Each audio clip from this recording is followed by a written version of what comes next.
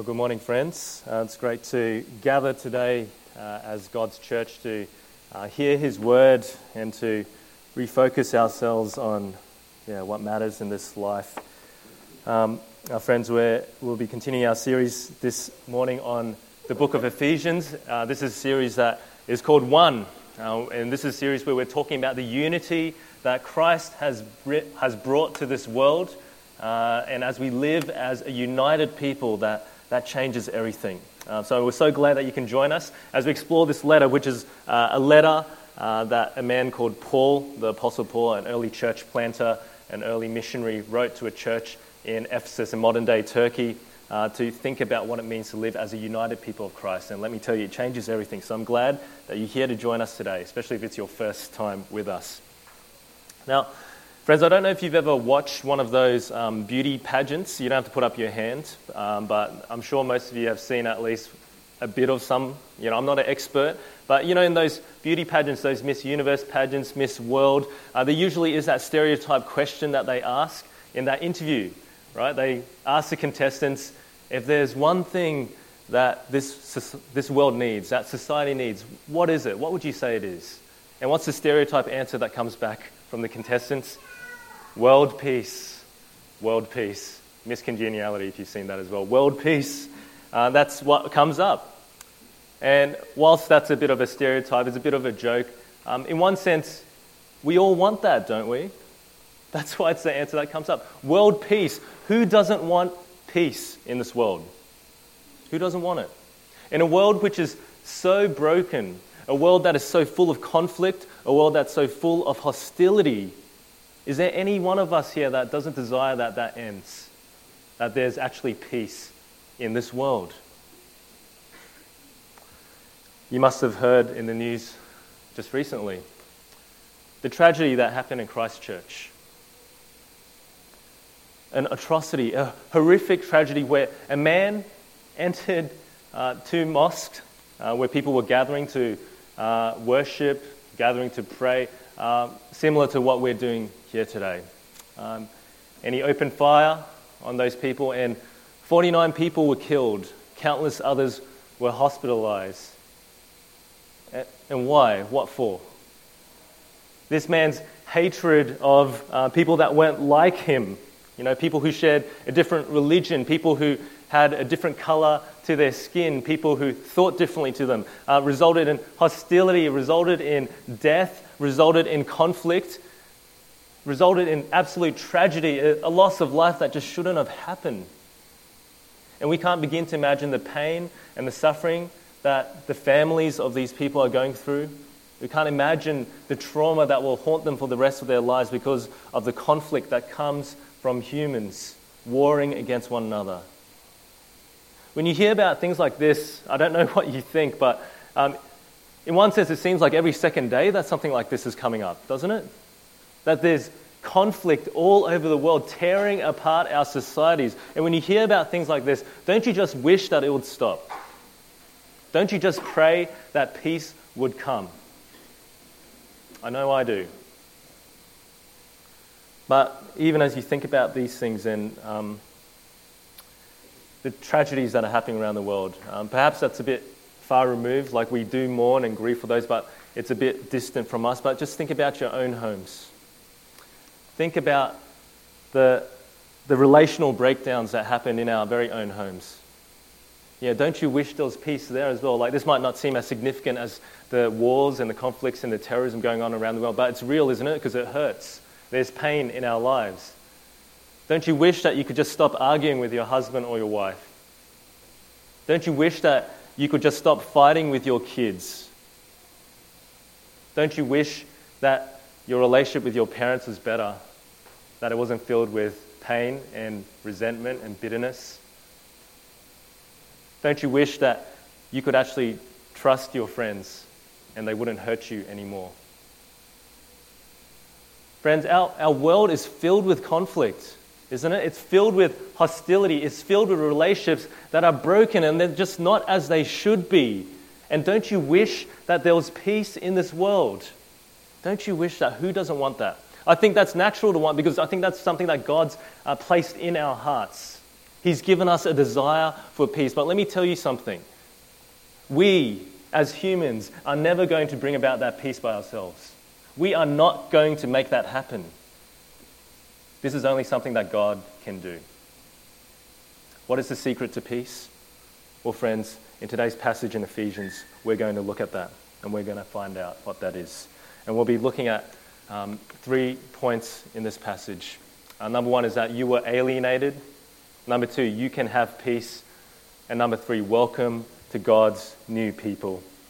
They're the points that we're going to be looking at. And please have your Bibles with you as we look at the scriptures today. And we're going to start by looking at point 1. You were alienated. Just to give you a little bit of context of where we're coming from. Last week, we heard Peter bring us a message from Ephesians 2, 1-10, where the Apostle Paul was talking about the fact that salvation comes by grace, not by works. A big difference. We don't do anything to earn God's favor. We don't do anything to earn the blessings that God promises us. He gives it to us freely. It's an undeserved gift, which means this, that anyone can come in if they trust in Jesus. That's the big point that's being put there. And because it's God's gift, it's not up to us. But as Paul writes this, he also wants to remind his readers, this wasn't always the case. Right? Remember where you came from. And have you open up with me and have a look at Ephesians 2, verse 11. Ephesians 2, verse 11 and 12. Therefore, so it starts with therefore, means there's a link from what happened before. Remember that formerly you who are Gentiles by birth and called uncircumcised by those who call themselves the circumcision, which is done in the body by human hands. Remember that at that time you were separate from Christ, excluded from citizenship in Israel, and foreigners to the covenants of the promise, without hope and without God in the world. And the first thing that Paul wants his readers to know is, remember what you once were. And his audience here is the Gentiles. So he's writing to the Ephesian church, which is a church, a Greek church. Yeah, it's not Jewish. He's writing to this church, and this is actually really significant that he calls them Gentiles.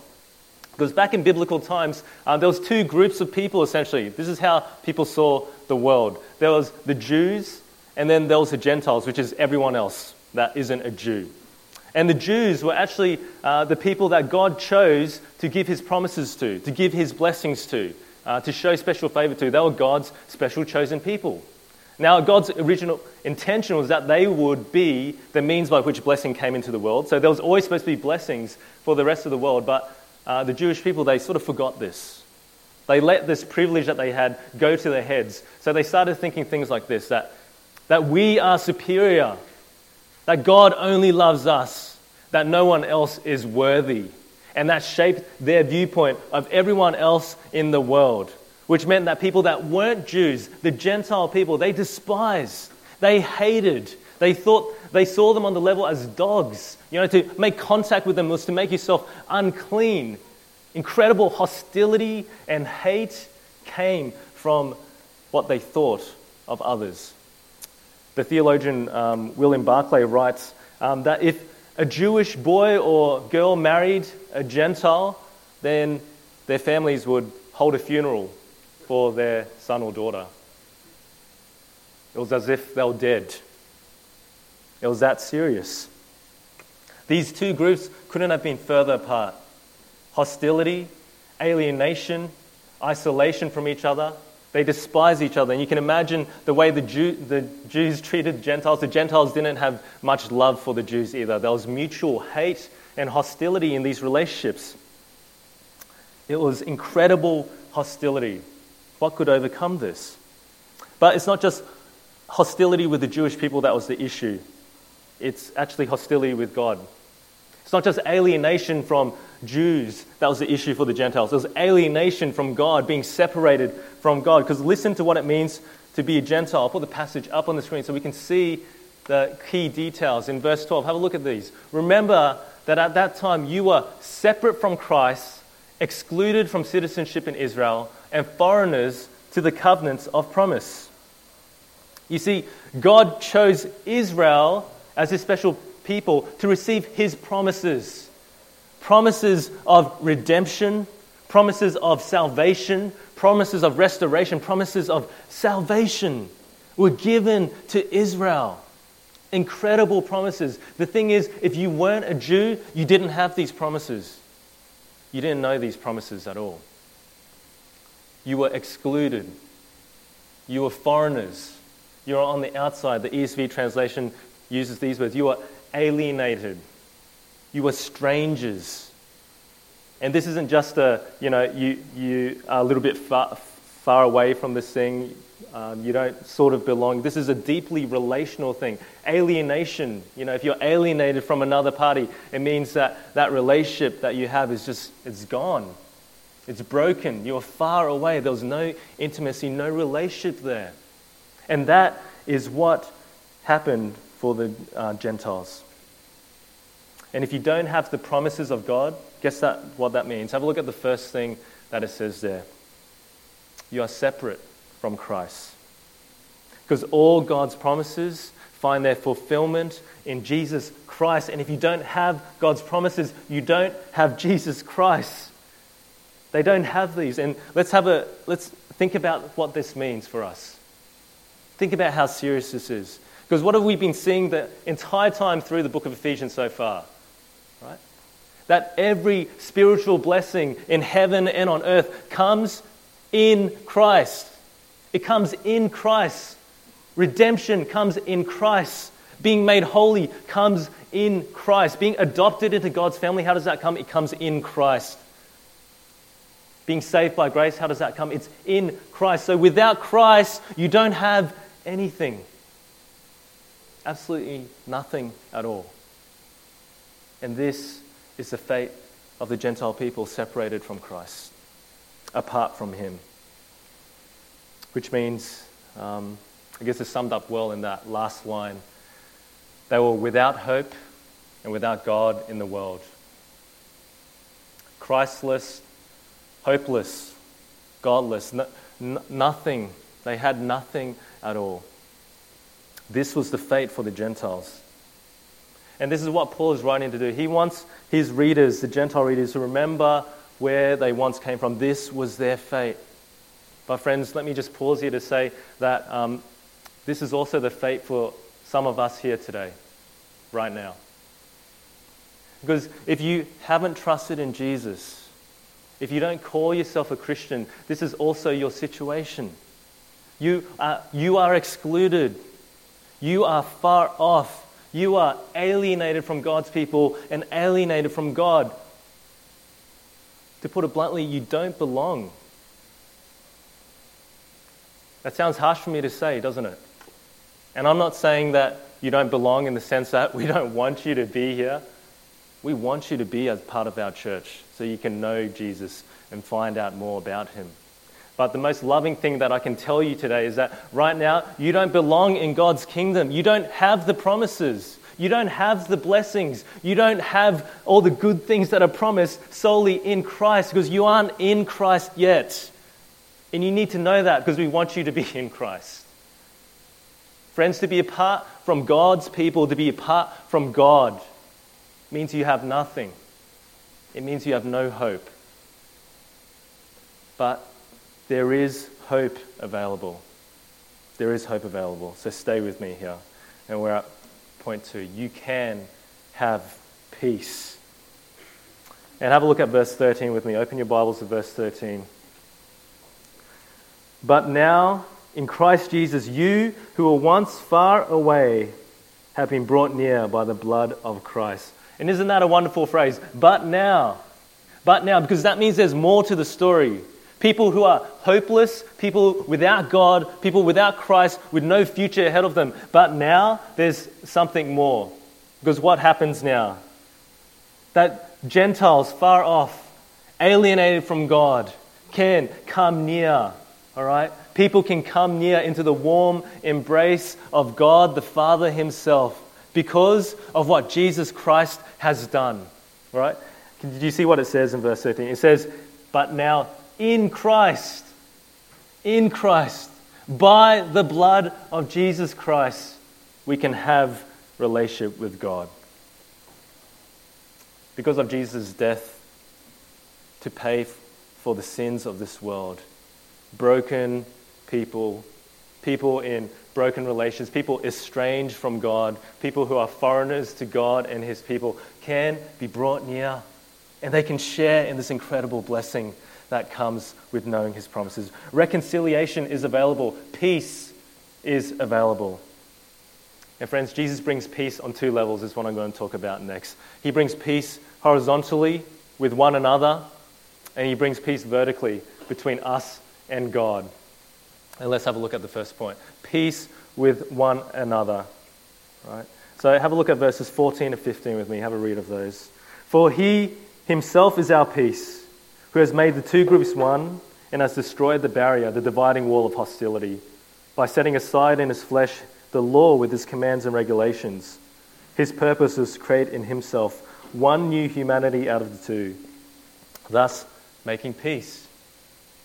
Now, if you knew the hostility between the Jews and the Gentiles, you would say that reconciliation was next to impossible. I don't know if there's a modern-day equivalent, maybe like the modern-day Israeli people and the Palestinians.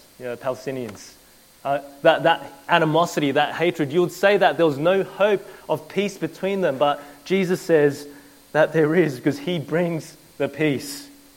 He has made the two groups one. He has united them. He has destroyed the wall that separates them, that barrier, that wall of hostility. And how does he do that? Well, have a look at the passage up on the screen. He himself is our peace, who has made the two groups one. He has destroyed the barrier, the dividing wall of hostility, by setting aside in his flesh the law with its commands and regulations. You see, one of the things that marked out the Jewish people as special people of God was the fact that they had the law, and they had a special set of laws, a ceremonial law, which are things that they had to follow, religious rituals, sacrifices, things like this, to show that they were pure, that they were holy. And essentially these laws acted as a marker, a boundary marker to say that we are in and you are out. Right? We are special, you aren't. And what does Jesus do? He comes, and through the cross, in his flesh, he destroys that wall. He breaks down that barrier, that law. He sets it aside because he fulfills all the law.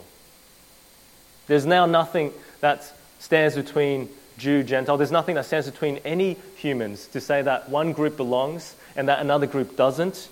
What Jesus Christ has done is he's created a new humanity, so that anyone is welcome. Anyone who trusts in him can come in. Anyone and everyone can be a part of this promise. So there's no grounds for pride. There's no grounds to say that I'm better, that God loves me, he doesn't love you. There's no grounds to say that I am special. These differences, they don't exist anymore. Jesus tears them apart so people can come together. His purpose was to create in himself one new humanity out of the two, thus making peace.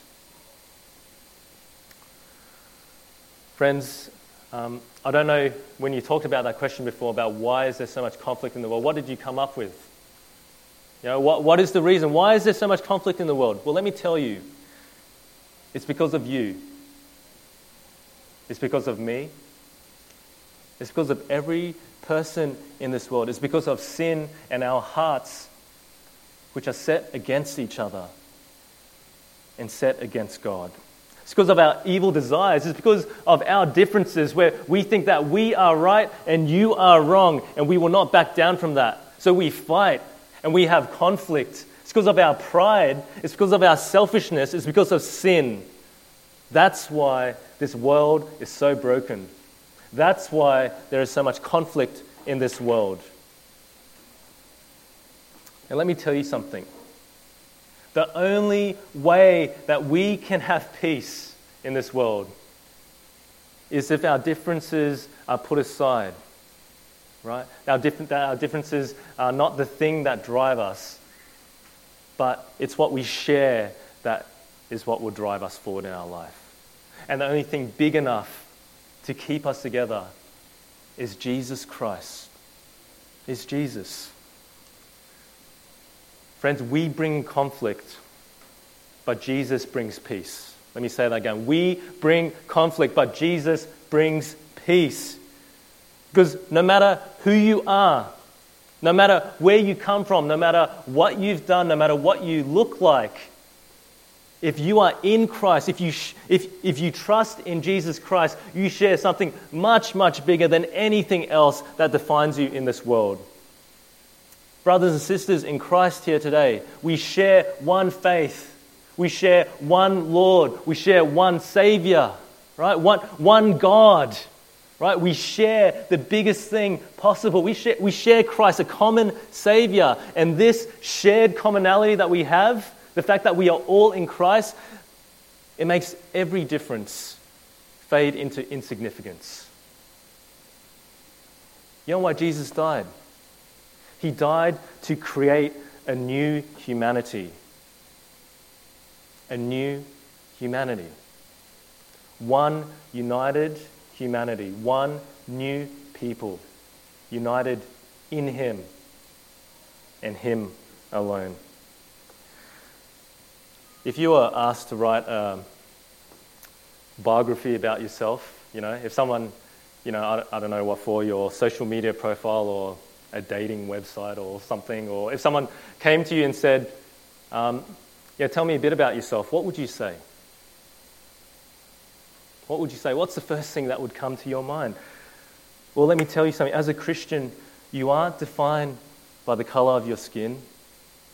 You aren't defined by your job. You aren't defined by how much money you make. You aren't defined by your level of education. You aren't defined by how many friends you have. You aren't defined by how respected and well-liked you are. You are defined by Christ. That's the only thing that matters. Christ and Christ alone. And the fact that as Christians we share that same Savior should mean that the church in this world should be the only place in this world where peace is possible. A new humanity, a new people. Now, friends, as great as that is, let me tell you something. There's something even better. And that's because there's a possibility of peace with God. Have a look at Ephesians 2, verse 16 to 18 with me. Verse 16 to 18. And in one body to reconcile both of them to God through the cross, by which He put to death their hostility. He came and preached peace to you who are far away, and peace to those who are near. For through Him we both have access to the Father by one Spirit. Now, friends, as we look at these verses, we're made aware of a conflict that's even bigger. Now, we're all acutely aware of the conflict that we have in our relationships, aren't we? Between each other. We can't ignore those conflicts, but there's one conflict that I think we tend to forget about. One conflict that we ignore all the time, but it's the most important relationship in this world. And that's the relationship between us and God. Us and God. Friends, if you're not a Christian today, and you're here today, it's so great that you're with us, like I said before, to learn. But here's another thing I need that you know about. You're in a conflict that you probably don't even realize that you're in. And that's with God. Because of your rejection of Him in your life. Your rebellion of God, the way that you've told Him just get out of your life. The way that you've been living for yourself and not Him. You're at war with God. You might not think so. You might be thinking to yourself, I don't actively go out and seek to fight against God. I'm not, He can do His own thing. Christians can do their own thing. I don't care. I'm not out to, set myself against God. But friends, every time you make a decision where you live for yourself, where you live for your own desires, where you put yourself up as God, you're saying to God that I am God, you aren't. And that is not something that the God of this universe will tolerate. He's angry at that, and rightfully so. How can we say that we are the ones that are rulers, that we are the ones that should be God? There is only one God. You are at war, and this is one battle that you can't win. Remember, we bring conflict. But here's the good news. Jesus brings the peace. Jesus, through the cross, has stepped into your place. And he's taken the full force of God's anger upon his broken body, stepped into your place, and he's taken that on himself, right? To pay the price that you deserve to actually pay. He was put to hostility between you and God, could be put to death. And the good news is, friends, if you trust in Jesus today and you turn away from these old ways, if you turn away from your sins, if you repent, you turn back to God, that peace is available. Peace is available. Jesus comes and he preaches this message to us. He preaches this message to us in his word. He comes as the peacemaker to say that the war is over. And this is the gospel. This is the good news. And this is the hope that all of us can have in Christ, friends. Paul has outlined some amazing promises to us in this passage, but as we come to our final point, welcome to God's new people, he sums up in this amazing. So have a look at verse 19 to 22. Ephesians 2, verse 19 to 22. Consequently, you are no longer foreigners and strangers, but fellow citizens with God's people, and also members of his household, built on the foundation of the apostles and prophets, with Christ Jesus himself as the chief cornerstone. In him, the whole building is joined together and rises to become a holy temple in the Lord. And in him, you two are being built together to become a dwelling in which God lives by his Spirit. And as Paul concludes, he sums up and reminds us of all of these amazing truths. Firstly, you aren't a foreigner anymore. You aren't excluded anymore. You aren't on the outside anymore, but you've been accepted. You are in. You belong now in Christ. Right? And what does this mean? Well, he uses three metaphors here in this passage. Firstly, fellow citizens with God's people. He's saying to all those that have come to Christ, right? What does this mean? You're a new people. What does this mean? You are fellow citizens with God's people. You are citizens. Where? Citizens of the kingdom of God. You belong to God. You live under his rule. And that means you have every privilege and every blessing that comes with living under God's good and perfect rule. Now, friends, I was born in Malaysia, born in Cebu, Malaysia, East Malaysia, tiny little town. And I came over here when I was 3 years old with my family. And when we came over, we were Malaysian citizens. And we retained our citizenship for quite a long time.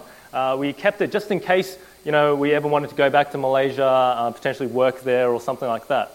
But over the years, it became very clear to us that Australia was the place that we wanted to call home. Yeah, Australia was the place that we wanted to be because we saw the great privileges, the great opportunities that come with being an Australian citizen.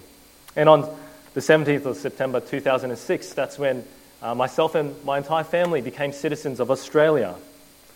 Because there are great rights and great privileges to being an Australian citizen, aren't there? Many of you know that. Many of you may have migrated for that. When you turn on the news sometimes and there's been some international incident, and then, they always talk about the Australians that are involved, and there's like a newsreader potentially, and it's something like, we're sending the Prime Minister's aeroplane over to bring John O. Smith back home because he tripped over at a bar, or something like that. They just love their citizens. They take care of their citizens. You know how much investment and care they have. And that, let me tell you, that doesn't happen with all countries.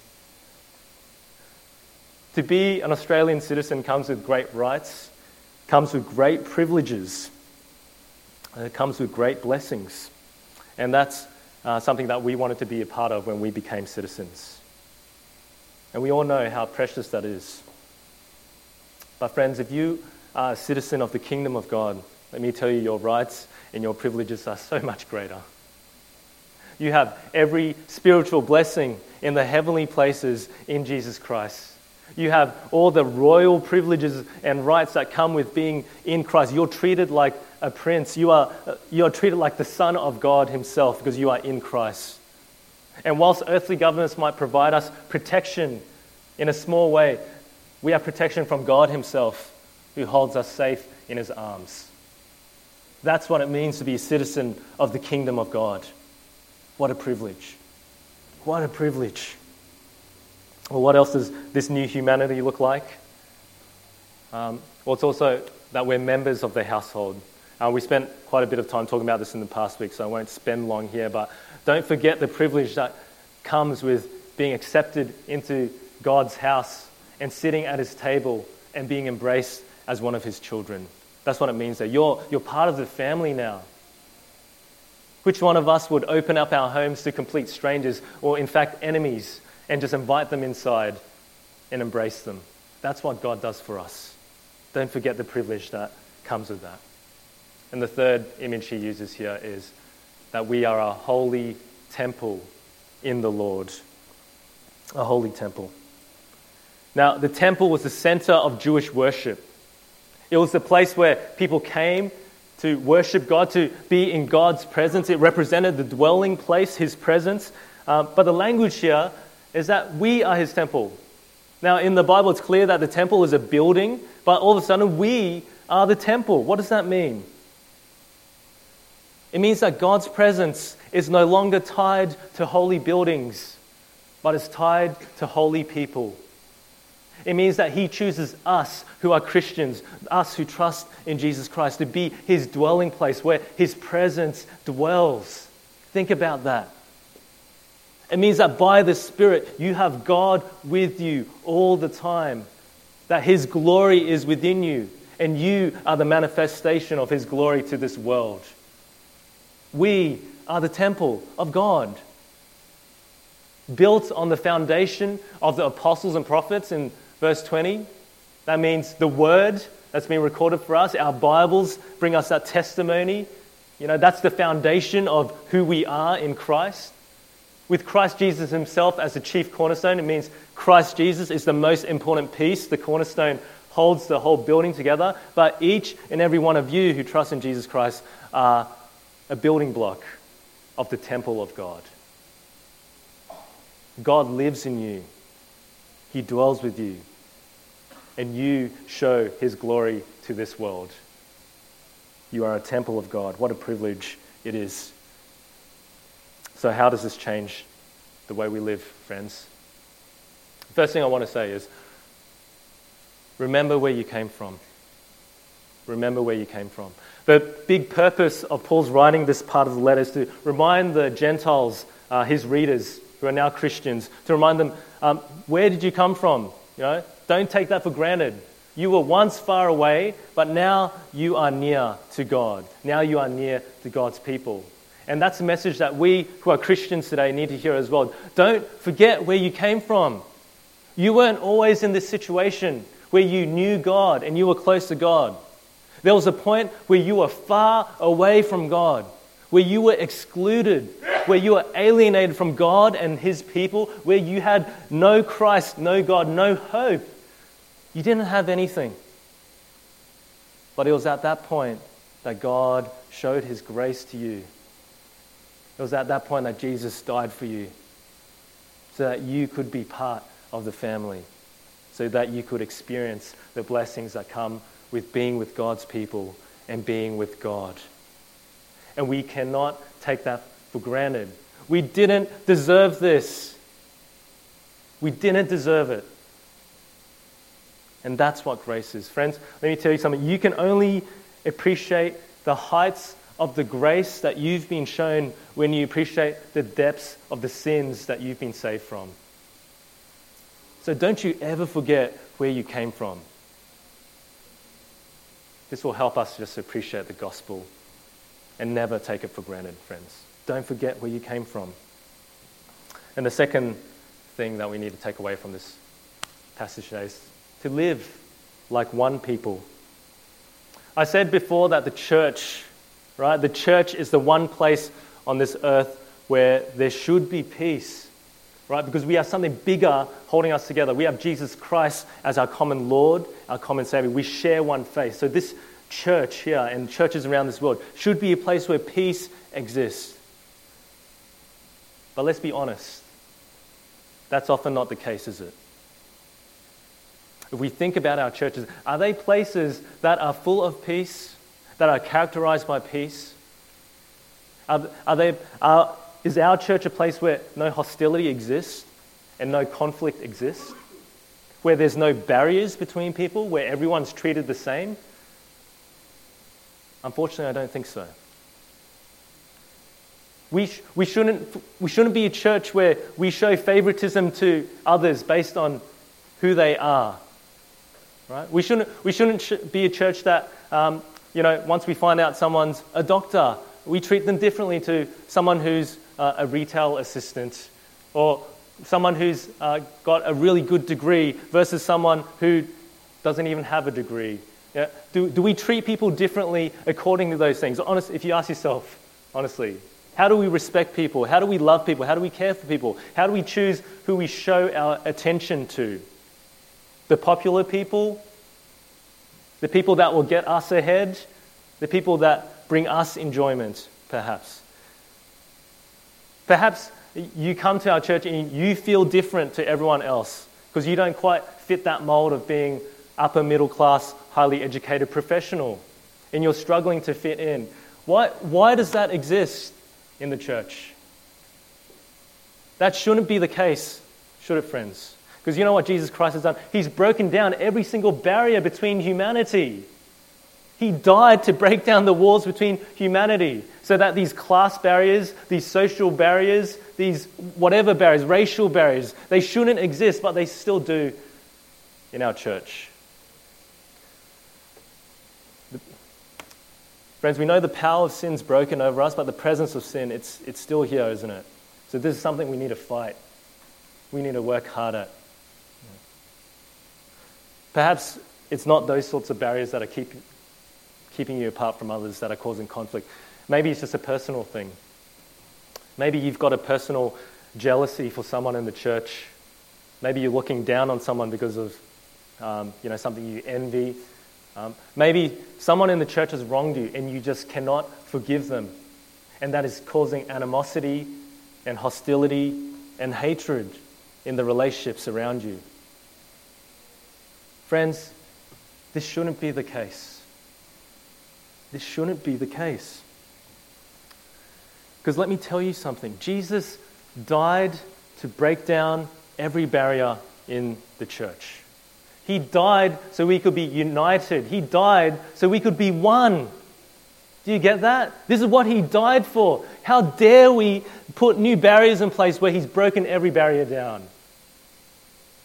What a disgrace to his name that we would put our personal preferences ahead of what he has planned for eternity to create one new people together.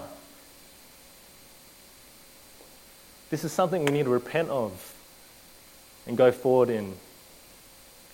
We need to say sorry to God and ask for his help so that we treat every single person in this church with the respect and the dignity and the love that is due to them, because that's how Jesus feels about them.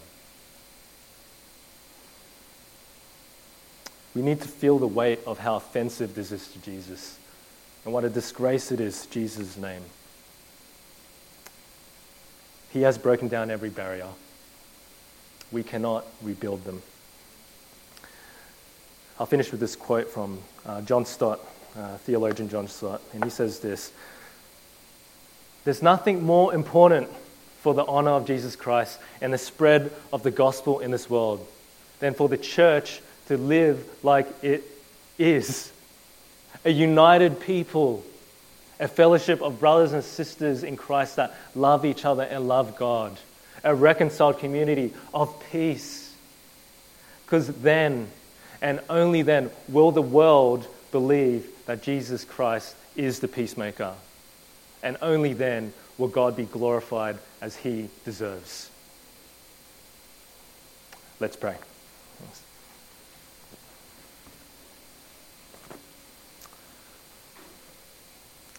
Father God, we thank you for Jesus Christ, the peacemaker, who's reconciled every relationship in this world, that he's brought unity to humanity, that possibility. He's brought reconciliation with God, but please forgive us that we don't reflect that in our churches because of our human sin and our human agendas. Please forgive us, Father. But Father, as we ask this prayer, we know that you do forgive us because by your grace, you've shown us your incredible love and mercy in Christ. Help us to live out the gospel. May our church be a shining light of what it means to actually be a united people in Christ. May our church be a testimony of the gospel to this world which is so broken and so in need of peace. May our church be a light there to show that conflict doesn't have to be the norm, that hostility can be brought to an end, and that comes in Jesus Christ. And in his name we pray. Amen.